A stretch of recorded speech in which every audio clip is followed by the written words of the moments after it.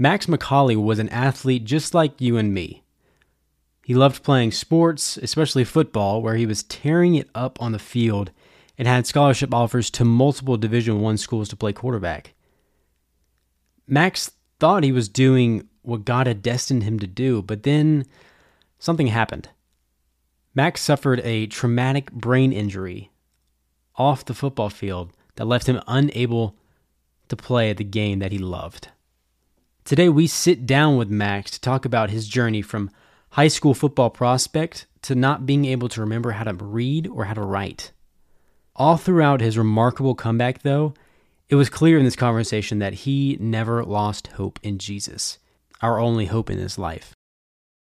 As Max has battled his way back, he is now a football coach, he's in ministry, and get this, Max is now training for an Ironman. I can't even believe that is possible. But Max has an unbelievable story to tell, and for Christian athletes everywhere, his testimony should be an uplifting message of hope, of faith, and of perseverance through Jesus Christ.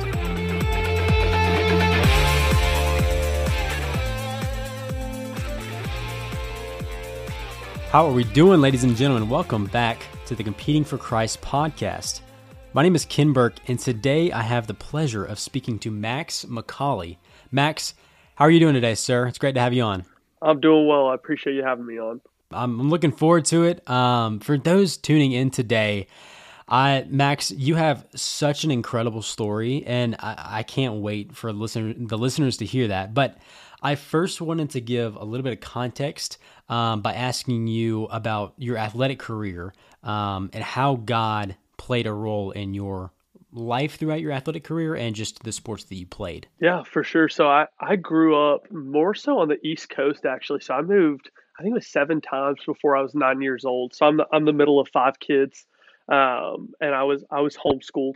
So lots of jokes there. We'll keep those to a minimum right now. But yeah, we moved up and down with my dad's work and everything like that. And then when we moved out to Texas, I mean, being in the middle of 5 kids, especially having a lot of brothers, yeah, we were hyper competitive. We would just run around, be making up all types of different games and everything like that. So when you move out to Texas and you're a highly competitive young man, you quickly learn that football is a little bit of a religion, if not a high sense of pride down here. And so yeah, I quickly fell in love with football. And that just became a huge part of my life. A couple different sports I played. I went to a smaller school when I actually got to Texas called Coram Deo Academy. And so I got to play football, basketball, run track, really do a little bit of everything. I gave baseball a shot for a couple weeks. You know, that just didn't work out so well. But yeah, I mean, I think really from a young age, football was one of the biggest tools that I had to glorify the Lord. I think I kind of had a fake idea growing up in a Southern Baptist type of world in the Bible Belt, that the main form of worshiping God is on a Sunday morning through song. And I remember hearing one day that it's essentially taking the gifts that God has given you and redeeming those for His kingdom. And so I realized that one of the primary ways that I could do that is I just happened to be pretty good at football, and I worked my butt off. And so I realized I can stink and glorify the Lord and make much of the name and fame for Jesus through football. So that was kind of a little bit of my background going into high school before I got recruited or anything. I knew I wanted to play football at the highest level possible for the advancement of the gospel. So yeah, that's a little bit of the background and everything. So you go through, you're going into high school. Talk to me about your relationship with God in high school, in your life, and in your athletic career.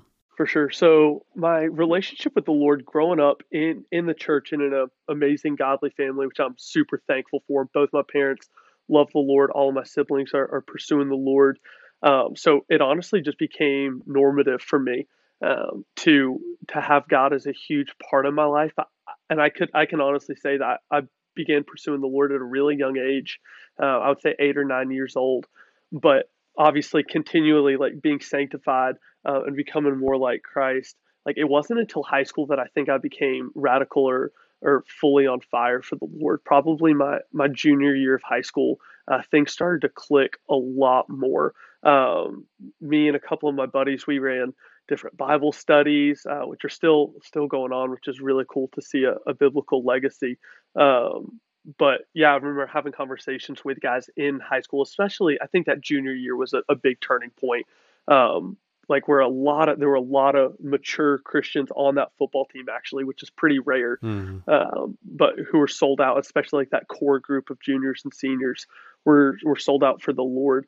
And so that I think that was one of the most fundamental and shaping times of my life within the sports world towards my relationship with the Lord. So yeah, I definitely think that God became a huge part of my life right around that junior year. I mean, that's such a rarity nowadays to have, I guess, a lot of athletes that you're around constantly, like on fire for God, especially in high school. Like there is so much peer pressure and so much drama and gossip that's going on constantly. How did you, I mean, I'm thinking of my listeners and high school listeners right now. How did you stay above those things and like really rely on your teammates to rely on Jesus? Yeah, there are two verses that immediately pop into my mind that I remember like praying over for a long time, and that's First Corinthians 15:26, which says, "Bad company ruins good morals." It's the old saying of "You show me your friends, and I'll show you your future." And I was super thankful that there were other guys around me who loved the Lord, but that definitely took intentionality to seek those guys out. And yeah, I just remember having some extremely godly men, and our head coach loved the Lord and was unashamed about it. And that is obviously huge. He talked so consistently, regardless of consequence, about football as a tool to make you a better future husband and father. It's really cool because yeah, my head coach in high school is actually going to be one of the guys standing beside me at my wedding, just in the way that he shaped me. But then, yeah, the second verse is Galatians 1:10, which says, "Am I still seeking to please man or to please God? Because if I was still seeking to please man, I would not be a follower of Christ." So I think that when Paul writes that to the church in Galatia, like he's honestly like just drawing a line in the sand right there of either you're going to be seeking to please the hearts of men or you're going to be seeking to please God, and those two things don't coexist. And there's a lot of things that don't coexist in the world. Like, I mean, it's an old football phrase, but comfort and growth don't coexist either. And I think like one of the reasons that I love football is there's so many life parallels, and it's this. And I almost think of football as life on steroids. Yeah. And so it's like you take all of the pressures, the anxiety, like you have people watching you, and if you suck at your job one Friday night, people remember, and if you do great at it, people praise you. And it's like, okay, well, we see that in corporate America, we see that all over the place. And so for a high schooler to be able to experience that, I think is really helpful through a biblical lens, because I just remember like consistently thinking of like, okay, this will end one day. Like, what am I going to do with the time that I have now? Because I'm either going to be committed to making much of the name and fame of Jesus Christ, and I'm going to stand before him and have my one priority of hearing like, well done, my good and faithful servant, or I'm going to be pleasing man. And I have a really hard time seeking to please people that didn't rise again from the dead. It's like if your capacity is the exact same as mine, like if you die and you stay dead on your own, I have a really hard time surrendering my life to you. And so I think that was a huge separation, just even throughout high school. And obviously, man, I struggled with the same things as a lot of other high schoolers do, right? It's football became an idol for me, along with a lot of other sports. Still pleasing people, that was a battle. So obviously not doing it perfect at all, but I think kind of similar to like if you're shooting a bow and arrow, if you get that look right when you pull back and you let it go, like even if there's wind and everything, that's still headed downrange in the proper direction. But if you have that pointed towards pleasing man, you're never going to get pleasing God right. But if you have that aim towards pleasing God, even when other things come and go, you still have that pointed in the right direction. So I just remember processing that, and that was foundational for me. Yeah. Wow. I mean, kind of speaking in parables right now, kind of like Jesus right now. Questionable at best. But so Max, you're going through high school, you're going through the recruiting process, and then Talk to me about your injury, and I gave a little bit of glimpse for the listeners in the introduction, but I would really just like to hear about everything that happened, everything that led up to that, and just everything that's happened ever since. Yeah, for sure. So yeah, that's a big one. I think to kind of lead up to that, my recruiting process, I'm going to touch on that and how I actually chose ACU, which was really cool, and the Lord had a lot. Like he was fundamental in that. So I had gotten recruited by the Ivies, and I remember I think I was up visiting Princeton, um, and I had a really great ACT score. I had some really great accolades for sports in high school. And it's just, I mean, those all fade away, but I checked a lot of different boxes. Just and so that was really cool. So a lot of the Ivies were recruiting me, and I remember within 20 minutes of being on campus by myself at Princeton University, and the coach had said, "Hey, we want you to stay clean as far as like no drinking, no drugs, stay above reproach in relationships and everything like that." And I remember as soon as the parents left the room, they asked us where we were going, and some of the guys said baseball. So to my ignorant high school self, I've assumed that was a baseball game, and that was the name of the fraternity house. Right? So that was truly an ignorant thing. So I get in the car with the guys, and we show up, and within 5 minutes of being there, I got offered sex, drugs, and alcohol. Just so I walked a mile and a half in the snow back to the hotel of just, Dad, this is not the spot. Let's go home. And I remember a lot of different people just telling me that I was stupid for that. Because, I mean, when you go to a school like Princeton, you have everything taken care of, right? You're set for life. You put that on a resume and you get hired pretty much anywhere. And I remember kind of being at my wit's end of like, Lord, I know you're not calling me there because I don't see people that are like you and who are desiring to pursue you there at all. And especially as a young man, again, you show me your friends, I'll show you your future. Like I don't have the capacity nor the self discipline to radically pursue you if I don't have men around me that I want to be like. Um, and so I just remember like, man, there's not coaches there. There weren't players there that I wanted to be like when I graduated. And then ACU called me a couple days later. This was a week, 2 weeks before signing day. So it was coming up, and I had a decision to make. Um, and when they offered me, I was thrilled and everything. But I remember the coach that recruited me, JB Brown. He said, "Max, I care more about you as a man of God than I do as a football player." Um, that was the last thing. He didn't know that I was like really pursuing the Lord like that. So I was like, yeah, I'm taking that as a straight sign from you.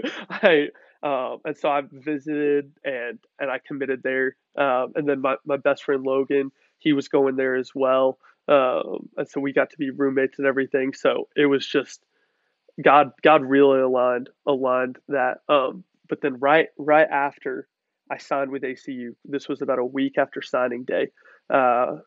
Same guy. So Logan and I, we rode these scooters to school. Seniors in high school just signed to play football. Everything's going well. We're excited. There might have been a little pride there. I'm gonna, just cards on the table there. Having fun. But yeah, we're just riding around, and then we finish school and we're taking the scooters back to our trucks, like a mile or two from campus. And we decided to go see one of our friends just at the end of the neighborhood, and then my scooter just shuts off while we're going. So I fly forward off of the scooter and hit my face straight on the concrete. So knocked out so many teeth, it wasn't even funny. I broke my nose in 6 places. I woke up. I don't know how long I was out, probably a minute or so. Um, yeah, and had a couple friends there, and they called the ambulance, and just because I tried to stand up and got super dizzy, and really fell over pretty quickly. I was like, "Yeah, call the ambulance. This ain't it. This is not the move." Um, and so ambulance came. They put some teeth back in. Yeah, because I remember like roots came out. Like it was kind of nasty. But then I wake up in the hospital. They put me on some medicine because they thought I broke my neck, so they were prepping me for surgery. Um, And then yeah, this gets pretty rough, honestly. So they thought kind of the worst part of it was in my neck, and they found out okay, I didn't have a broken neck. They thought I had a concussion and broke some teeth, so they sent me home. Well, actually, to the dentist or the orthodontist or something, and they were working on my teeth, and I was under so much medicine, I didn't feel anything. I was doing all right at that point. But then I woke up the next morning and I had no memory of the day before. Um, and then that happened again and again and again. And I started having absence seizures. So I would be like staring straight through you, and like you could put your hand in front of my face, everything, and I just wouldn't respond at all. Like I didn't even know. And then I would start to fall over. And so almost from this perspective, it's like, okay, everything is just still in the room, but other people are moving around and there's conversations going on, but you have no awareness of it. So when you come out of the absence seizures, everybody's in a different spot and conversations have moved. And so it's like, where did everybody go? And so, but because I was still like so off in my head, that I would like start to fall over in these absence seizures. And so people would have to come catch me. And as an 18-year-old kid, full of testosterone, obviously you don't love having your dad or your brother come near you. So you're like pushing them back, like, dude, chill out. I wish I was more refined than that, but we're all right. And so yeah, that was crazy. So it was really similar to the movie 50 First Dates, where she relived the same day over and over again. And the doctors had told my parents that because I did have internal bleeding inside of my brain, they said that if I fell over during one of those seizures, I would die on impact probably and bleed out pretty quickly. Um, and there's no way to explain that to me of why I need to be careful. So I wake up and think I'm okay, or just feel a little weird, and they're having to explain this. So I get frustrated every time and think that they're just messing with me. Um, and I would have these resets, these seizures, and anytime I had a seizure, I would reset to the morning of the accident. So I would have these up to 10, 20 times a day sometimes. And it just got worse and worse and worse. And the doctors told my parents of essentially like there's a good chance if he falls, hits his head, he'll die, or he'll be in this state forever. So just prep yourself for a kid with yeah. So my IQ dropped to the level of a 2-year old.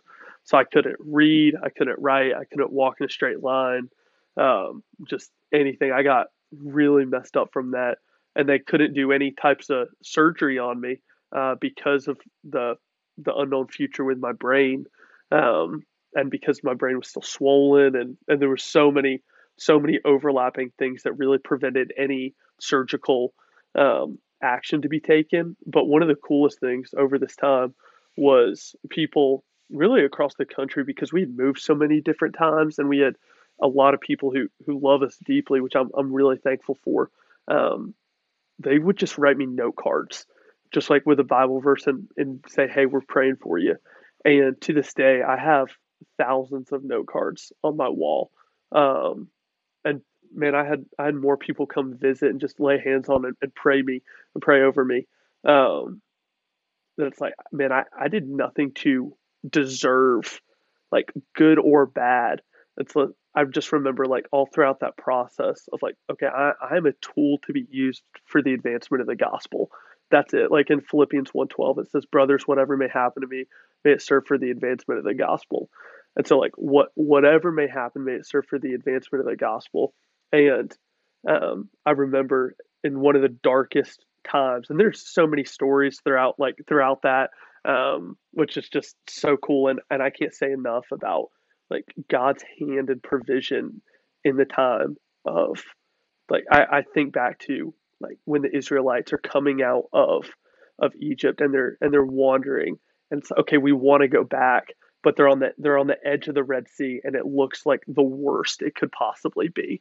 And in the same way, I think God is you can't separate the Bible from science or soteriology or economics at all. I think they all go hand in hand. And just like when the coldest part of the day is right before the sun rises, and it's the darkest part of the night just before the sun rises. I think God has a sense of humor and has some great analogies throughout Scripture and history. And I just my parents have told me, because I have no memory of this. This is all secondhand information at this point.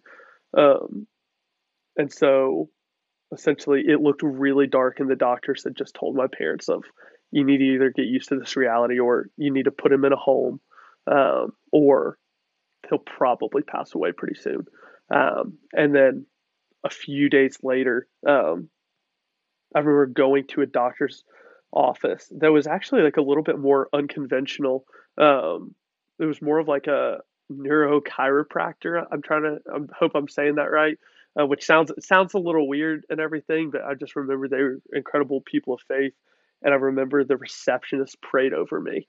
I say I remember. I don't remember. My parents told me and have pictures of it, of the receptionist praying over me, and the next day I was healed. Like the next morning, I woke up and had the ability to build a memory. Um, and that was the start of a really long and rough journey. But because I still have the IQ of a 2-year old, so I had to rebuild how to read, how to write, all of the things. Um, but I just remember being so grateful for the ability to literally build a memory and it not just going away, because I knew every time I went to sleep, like every time I would go to sleep, I would never be able to get the memories from that day back again. Um, and and I say like I remember that, but I don't recall that. But I wrote notes in my phone to my future self, which is pretty funny. Of like what happened the day before and stuff. And there's some great stories in there too. But yeah, that's a little bit of the story. And there's a ton of details in there. But yeah, that's a little bit of it. Wow. Holy cow. So I have 1,000 questions coming off of that, but I guess I'll start. How far back do you remember anything before your injury? Yeah, I do. So with interior grade amnesia, it's literally just the 28 days. So from March 8th to Mm, April 5th, I have no memory of. Outside of that, wow. before and after, I remember, but that's just like a blob of it's gone. Yeah. Wow. So, I mean, you remember like glimpses of your childhood. You remember the gospel. You remember like Hmm. major things, major life events. Okay. Exactly. Yeah. That's insane. Oh my gosh. But you mentioned the community and the people that you knew gathering around you and just supporting you. Do you think you would have made it through it if it wasn't for those people? Man, I think my first reaction is no. Um, Mm, just because I think for any young man, regardless of confidence, regardless of ability, um, I think we tend to ask, oh, where is it that it says God has placed eternity in the hearts of men? I'll have to find that one. Um, but I think every young man, there's a book called Wild at Heart that I love. That it, but one of the things that it says is every young man desires an adventure to go on, and that's one of the three things that he talks about. But I remember like coming out of that, I lost about 50 pounds, because my teeth were so messed up that I couldn't eat, and also I would like mush up like tortillas, and that was really it.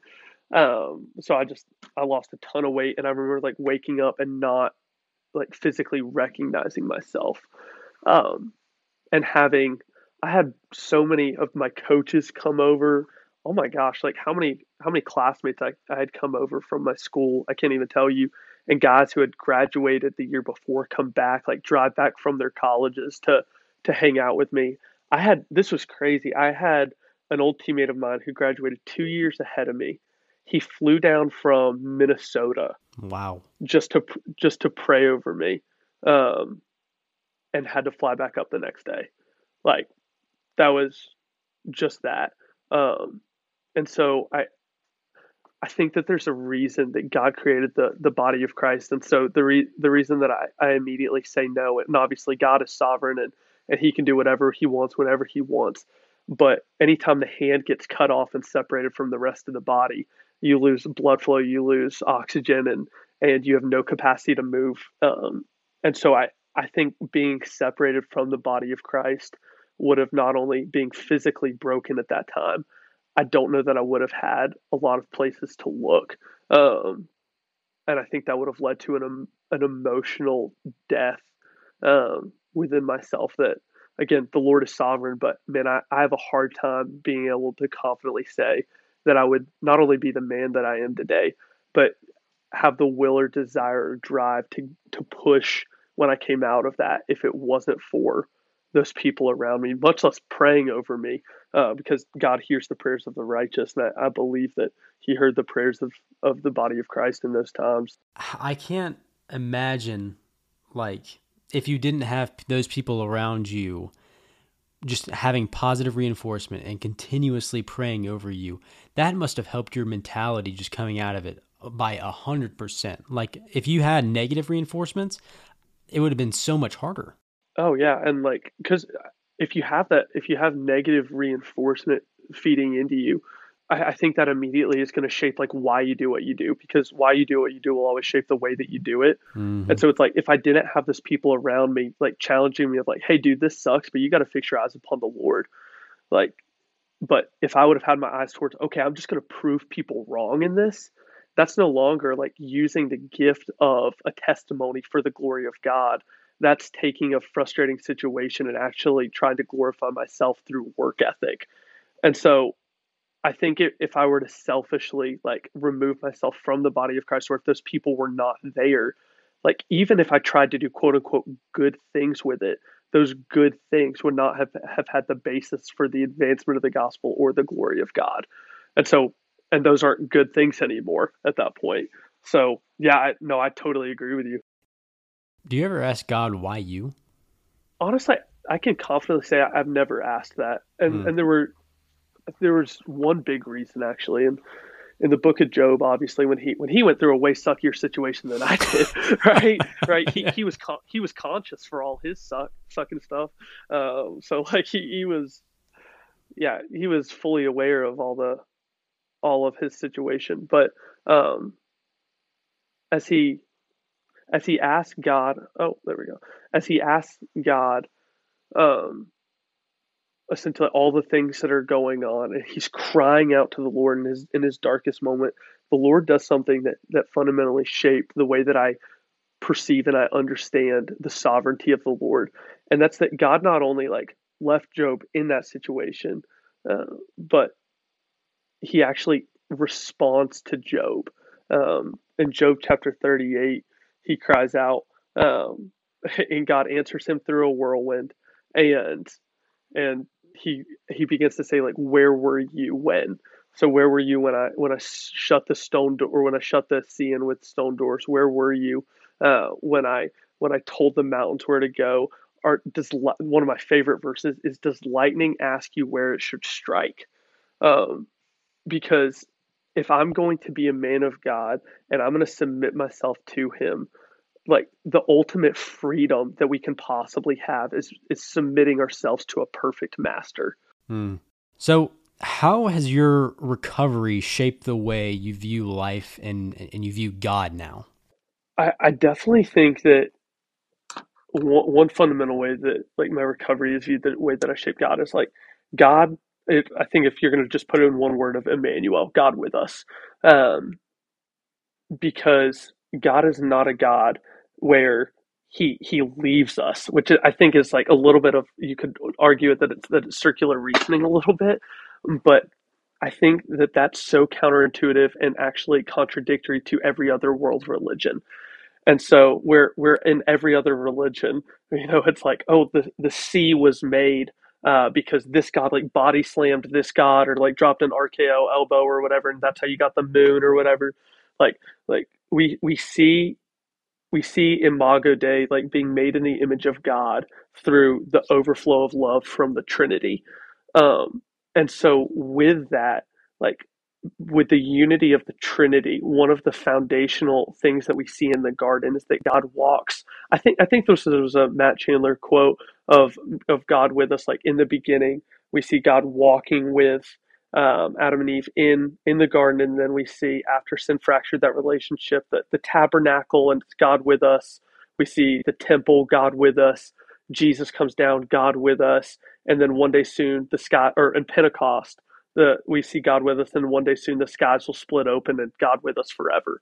And so I think I think when I understood that idea of God is with me, regardless of how I feel, that and like my it sucked for a long time, but like as I began to recover more and more, it almost took my life from kind of like this, okay, I'm pursuing the Lord and I really am like all in with the Lord, to like this like hyper fixation of Lord, it's you and only you. Like not you and football. It's not you and a girlfriend. It's you and only you.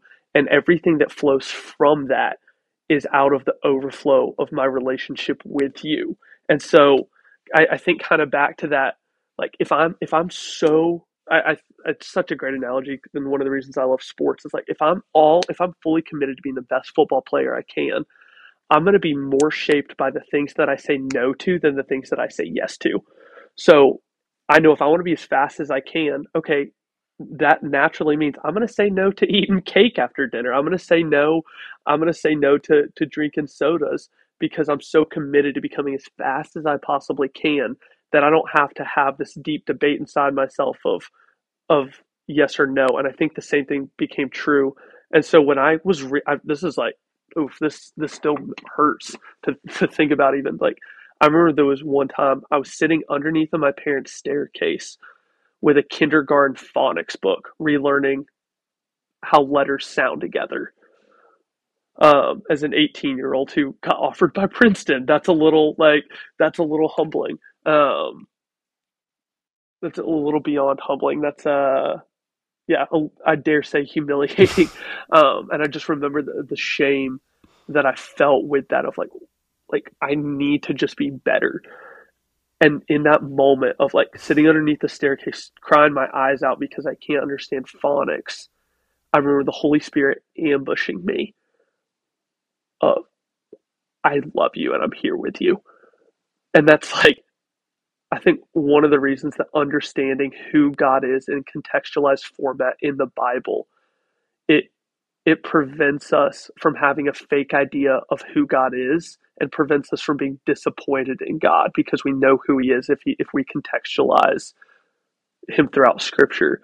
And so with that, like understanding that when God died on the cross, God is all knowing, meaning he knew every sin that we were going to commit before he died on the cross, which means he knew exactly what he was buying in the cross.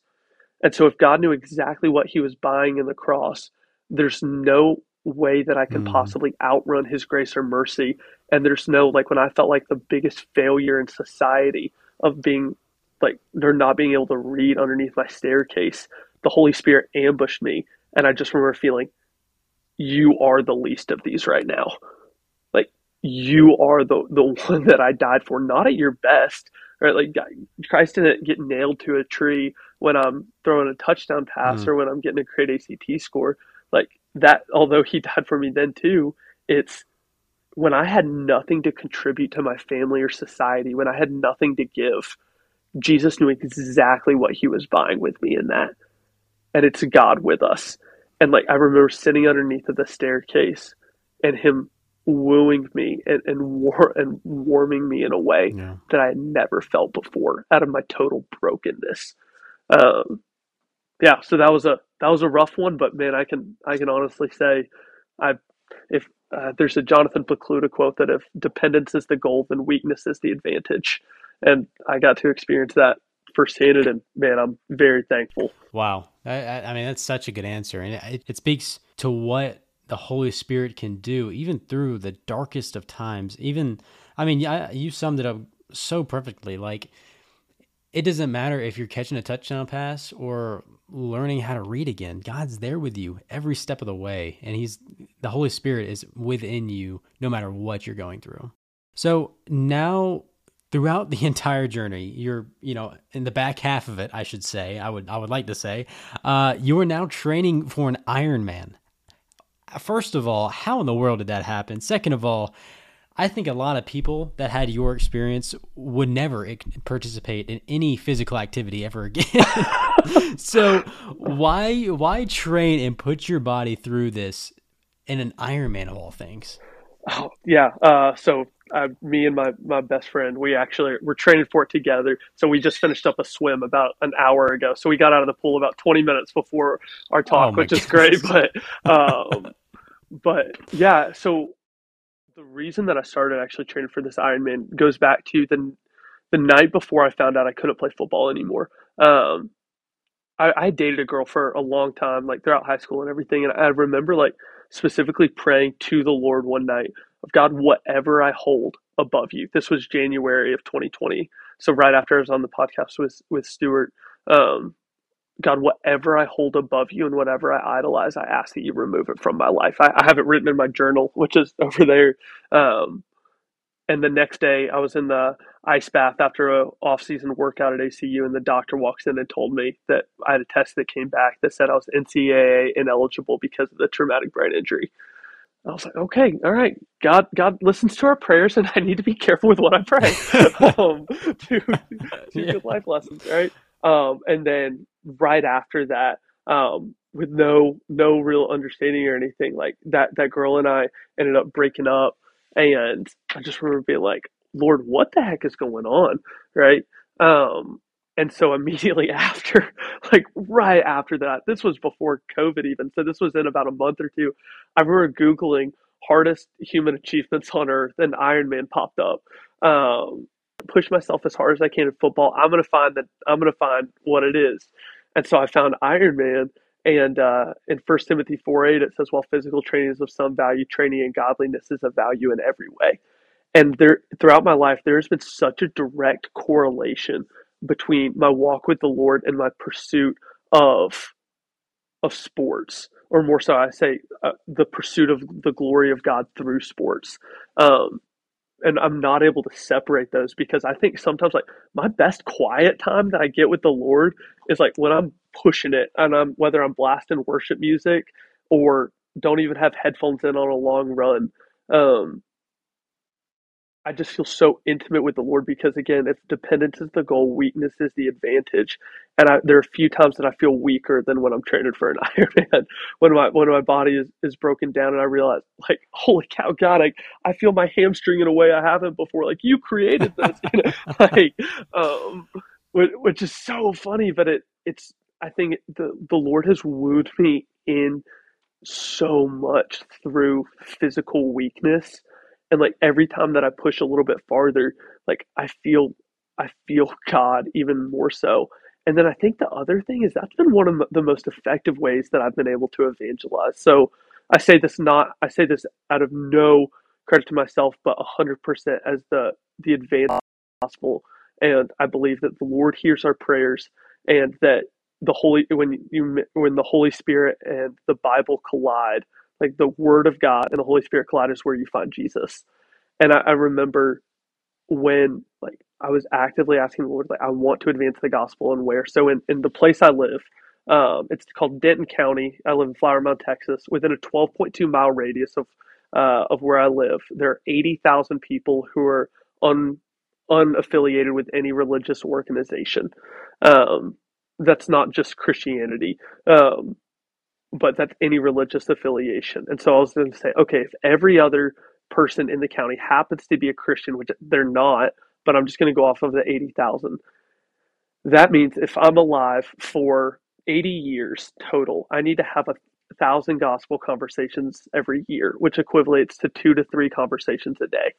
Um, and so this year, which has been awesome, but one of the most effective evangelism tools that I've had has been through absolutely pushing my body crazy hard through Ironman training, because it's a really cool community. Like it's a tight knit community. People want to help you out. People like are there for you and everything, and I love it. And it's definitely not like you don't have to be a Christian to experience happiness, but you do have to be a Christian to experience the full level of joy. And so being able to experience doing an Ironman or doing those things in life of pushing myself with a different level of joy, because like if I were to enjoy a cup of coffee as a non-Christian, I can still enjoy that, right? I can look at a sunset and be like, wow, that's pretty. But knowing that my Creator wired me to feel that on my taste buds, and it's warm and comforting, and He created those beans and wherever And all of this, like he designed and predestined to be in that moment at that time. That brings a different level of joy and satisfaction in that moment. And so within training for the Ironman, I found the more I discipline myself, because one of the things I'm doing right now is I'm actually in the process of memorizing the book of Philippians, which is so super cool, especially like coming back from a traumatic brain injury, like with such a low IQ at that time, of like trying to memorize an entire book of the Bible. Of I've recited that more times when I'm on my bike or in the pool or when I'm running or when I'm lifting weights than any other time in my day, because I'm like, oh my God, like, yes, Lord, for the advancement of the gospel, or like Paul and Timothy, it's like, so yeah, that's been a really cool thing. But yeah, that's kind of how I got started on the Ironman. But oh my gosh, the Lord has used that in such a way that I can take no credit like I've done anything or worked for it. Like that has been everything that I have the Lord has given me, and it's my job to redeem it for the kingdom. I mean, that's such a great perspective. And I think it just speaks on the faith that you have, even, through the injury, through the trials that you faced. You still want to do physical activities and you want to push your body as far as it can go. That's just amazing to see. But Max, as we do start to wrap up today, I had one last question for you. For all the listeners out there, for everybody tuning in, and through all your rehab, physical therapy, and trials in your life, what do you want people listening to know about your journey? I think number one is it's all about him. So in John chapter 4, when Jesus encounters the woman at the well, he tells her everything that she had ever done, and she goes running back into the city of Samaria and is like, this is Jesus, and he told me everything that I ever did, and it was the testimony of the broken woman that brought other people to Christ. Um, and so I think I desire to have a very similar perspective of like, this is a story, right? This is God's story. That is not my story. And if anything, like this is my family's story, and this is like the people around me, and like this is my fiance's story. It's my friends and everything. Like all of the people involved like play a role in this, and it's all for the advancement of the gospel. And so through some hell and high water, through some thick and thin of, and it looked like I wasn't gonna be living much longer.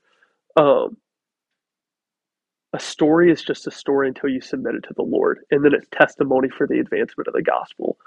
And I think everybody wants to have a testimony. I don't think many people want to live it, um, and I don't think many people rely on their community to carry them through and trust in the Lord when it gets hard.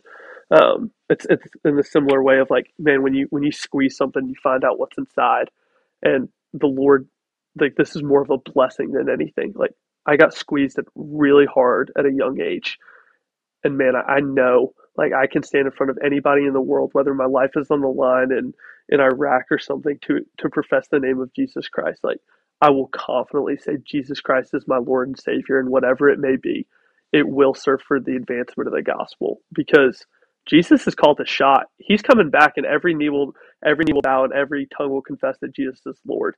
So it's not whether this is going to happen.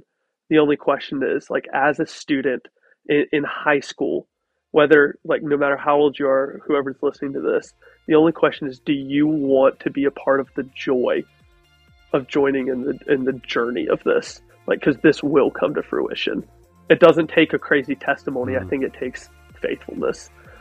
So yeah, I think that's what I would tell to anybody. And then, man, run with reckless abandon towards the Lord. That's the only thing worthwhile. Yeah.